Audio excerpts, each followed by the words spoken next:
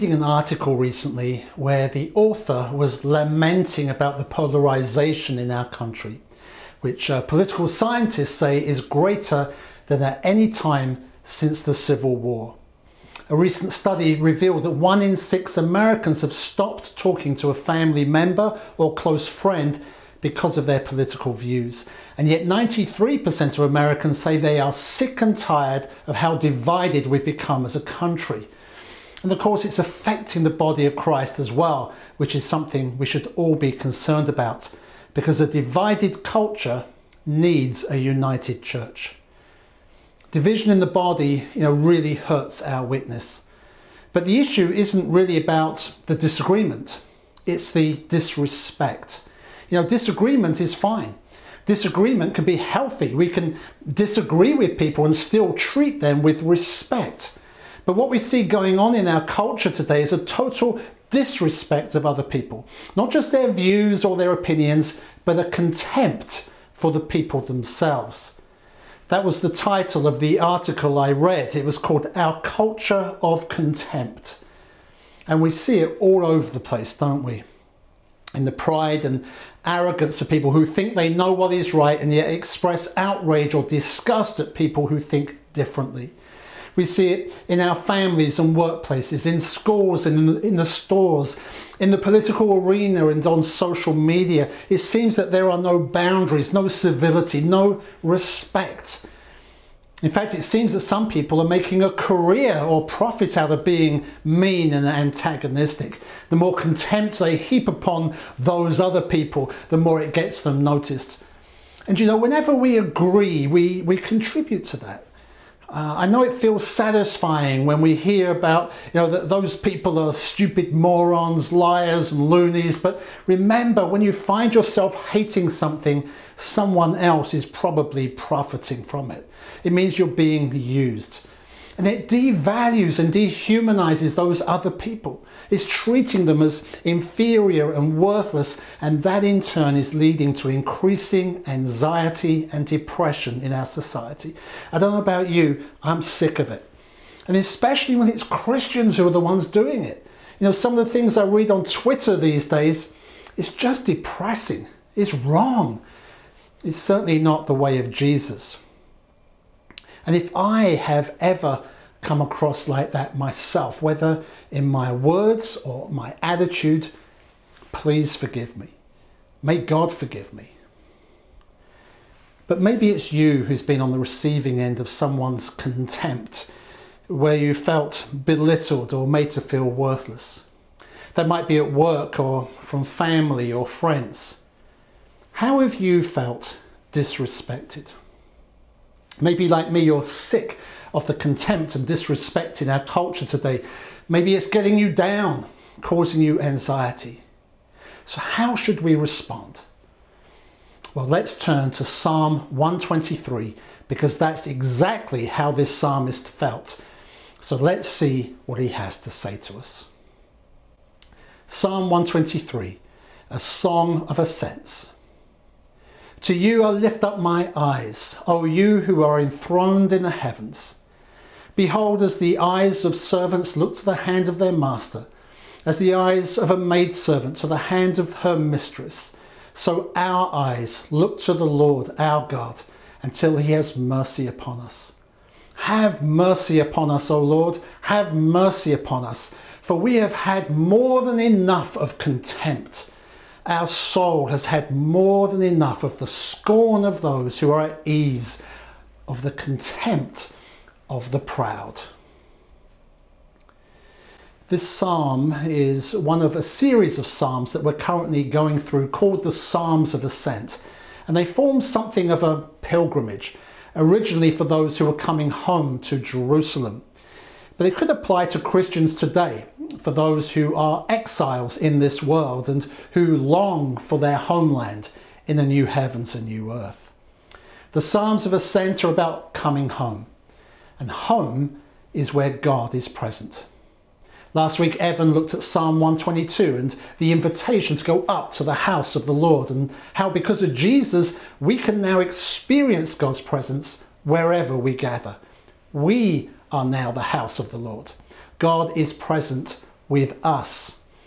And what we see in our psalm today is that one of the best things about his presence is the joy of depending on him.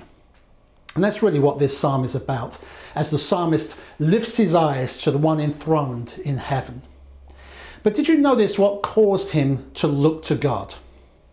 If I can paraphrase verse 4, he's saying, we've had it up to here with contempt. We're sick of it. He even repeats himself. We've had more than we can take of the contempt of the proud, he says. And if you remember, these psalms seem to reflect a time when the Jewish people were returning to Jerusalem after being in exile. And they were surrounded by nations who held the military and political power, who did not care for the ways of God and would have made a mockery of the Jews, belittling them, showing their contempt for them. And so the psalmist is saying to God, we can't take this anymore. So what does he do? Grumble and complain? Retaliate? Show contempt back? Compromise? You see, that's how we're often tempted to respond, isn't it? But what does the psalmist do? In verse 1, he says, to you I lift up my eyes, O you who are enthroned in the heavens. Now, eyes are mentioned 4 times in the first 2 verses to emphasize where the psalmist is looking. And he's looking up. His eyes are fixed on the Lord. Where we fix our eyes is important. So often, we look around for someone to blame, or we look for those who will agree with us and side with us. And we often look down on those who don't. How often do we look everywhere except up? C.H. Spurgeon said, we must use our eyes with resolution, for they will not go upward to the Lord of themselves, but they incline to look downward or inward or anywhere but to the Lord. It's true, isn't it?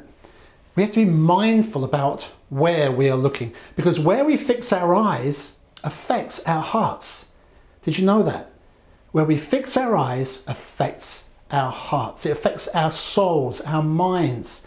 If you're anxious or upset all the time, if you're fearful or downcast, then where are you fixing your eyes? Where are you looking? The news? Social media?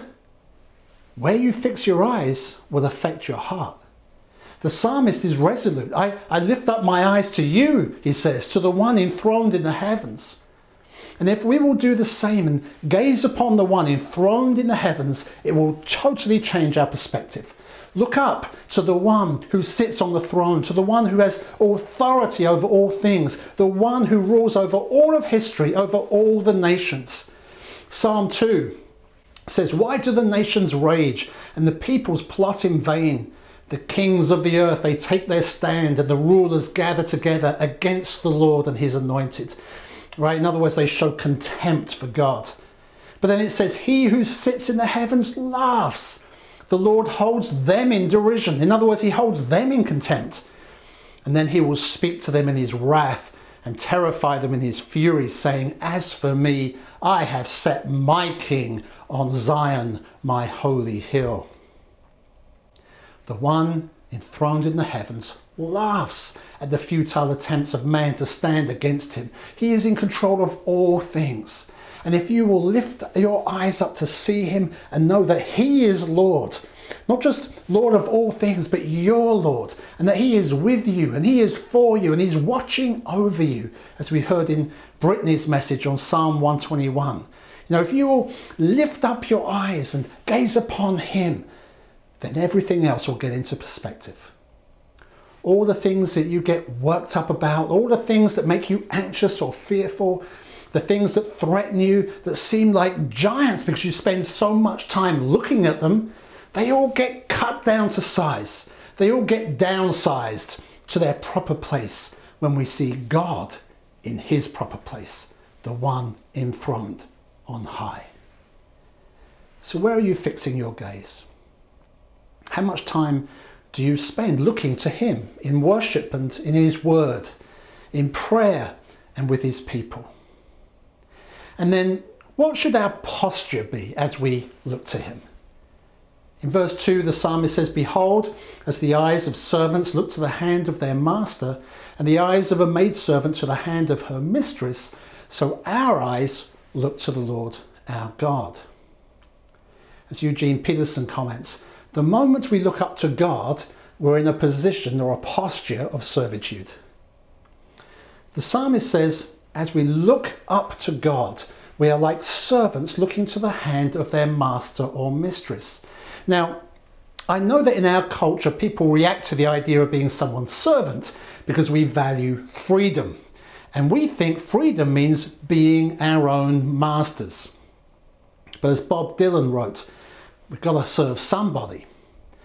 You may be a construction worker working on a home. You may be living in a mansion, or you might live in a dome. You might own guns, and you might even own tanks. You might be somebody's landlord. You might even own banks. But you're going to have to serve somebody. It might be the devil, or it might be the Lord. But you're going to have to serve somebody. Bob Dylan. You might say, well, I just serve myself. But that's not freedom. That's what happened in the Garden of Eden, where man chose to serve himself rather than God. And self has turned out to be the worst master of all, because it's led us into fear and shame. It opened the doors to evil and violence and into suffering and death. And so again, as Eugene Peterson comments, the Christian is a person who recognizes that our real problem is not in achieving freedom, but in learning service under a better master. And in the Lord, we have the best master of all, in whose service we come to realize that we are the freest people on earth. You see, Christian servanthood is actually the exact reverse of what most people think servanthood is. Most people see servanthood as kind of dutifully meeting the needs of their master, kind of eyes down, focused on the task, perhaps a little unsure of whether he'll be pleased or not, maybe a little fearful of his rebuke. But that's not the picture we get in this psalm, is it? The picture is of servants looking up to the hand of their master or mistress. Why? Why are they looking to the hand? Why the hand? It's because they're expecting to receive something. You see, Christian servanthood is not about us waiting on the master to meet his every need.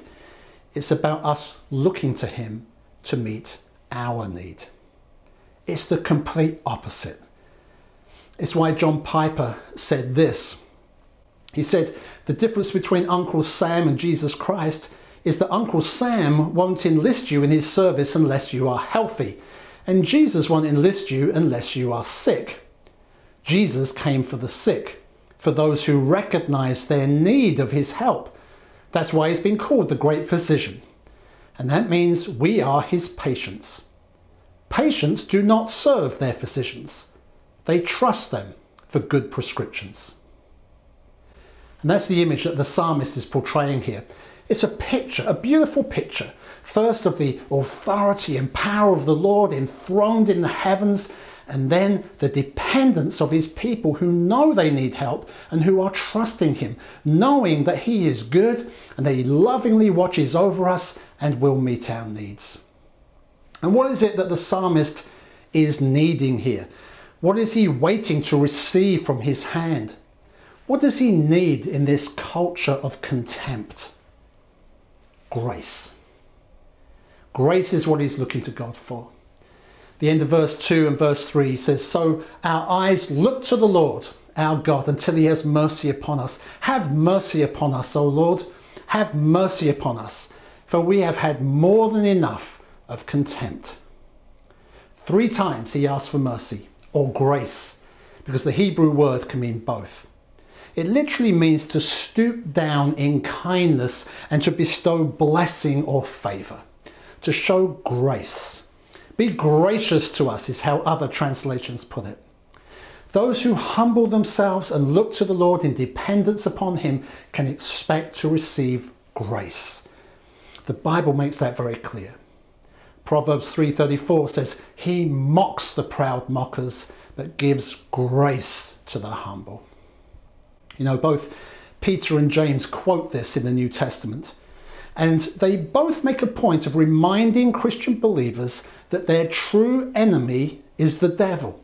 It's not other people, it's the devil who is continually seeking to devour us, which is why we mustn't allow ourselves to get caught up in the contemptuous attitude of our culture that seeks to put people down, but instead we look to God. 1 Peter 5 says, God opposes the proud, but gives grace to the humble. Humble yourselves, therefore, under God's mighty hand, that he may lift you up in due time. Cast all your anxiety on him, because he cares for you. Do you feel disrespected? Are other people getting you down? Or is the culture making you angry, anxious, depressed? Can I encourage you to follow the example of the psalmist and listen to what Peter is saying here? Look upward to God. Cast your cares on him. Tell him what is happening, all the things that concern you, and look for his help. Wait on him and expect to receive grace from his hand. He will lift you up. Let God deal with the proud, the scoffers, the contemptuous, right? We don't have to fear or retaliate. We don't have to fight our corner or take sides. We mustn't get caught up in the anger or outrage or take the moral high ground. We don't need to try and take our nation back. As Christians, we look to the Lord. We humbly wait on him, the one who is enthroned in the heavens. We look up to him and receive grace from him. And listen, it's not just so that we can stand firm and endure. We receive grace so that we can be conduits of grace in this graceless world. We receive God's favour and blessing so that we can be a blessing. As John Piper wrote, the biblical model of servanthood is to be a receiver which blesses others. It's why Eugene Peterson says that the best New Testament commentary on Psalm 123 is that final section of Paul's letter to the Romans that starts in chapter 12. It's where Paul says that we're to present ourselves as living sacrifices to God. You know, we give him our everyday lives as an offering of worship to him, which in view of what he's done for us is our only reasonable service. Not the dutiful service of those who are trying to please their master and meet his needs, but the service of those who are grateful recipients of his grace. But that service that we offer to God as worship also extends outwards to others, which is what Paul goes on to say in Romans 12. He says we're to use our gifts to serve others according to the grace given to us. And not just within the church, as he then says in verse 14, he says, bless those who persecute you. Bless and do not curse them. If possible, so far as it depends on you, live peaceably with all. Do not be overcome by evil, but overcome evil with good. That is what Jesus did. Think about the contempt that he endured for you and me, how he was mocked, spat upon, beaten, endured physical and verbal abuse. You know, none of us will ever endure evil as Jesus did, and yet he overcame evil with good. He prayed for his abusers to be forgiven. He gave his life for those who put him to death, which is every one of us, because he died for our sins too. He overcame evil with good, and with his help, we can too. Ordinary people like you and me have the power to overcome evil with good. If we will humble ourselves, look to God, ask him for grace, and then allow his Spirit to work through us. Overcoming evil with good means we refuse to play by the rules of this world, because we are Jesus people. So when they hate, we love. If they curse, we bless. They seek harm, we seek good. Jesus is the answer to our culture of contempt, but he wants to subvert it through you and me. So what's he calling you to do this week? If you're not sure, let me give you some homework. Something really simple that you can do just for starters. Go find someone that you disagree with. Spend some time listening to them thoughtfully, and make sure you treat them with love and respect. Think of it like missionary work. God bless you as you seek to be a blessing this week.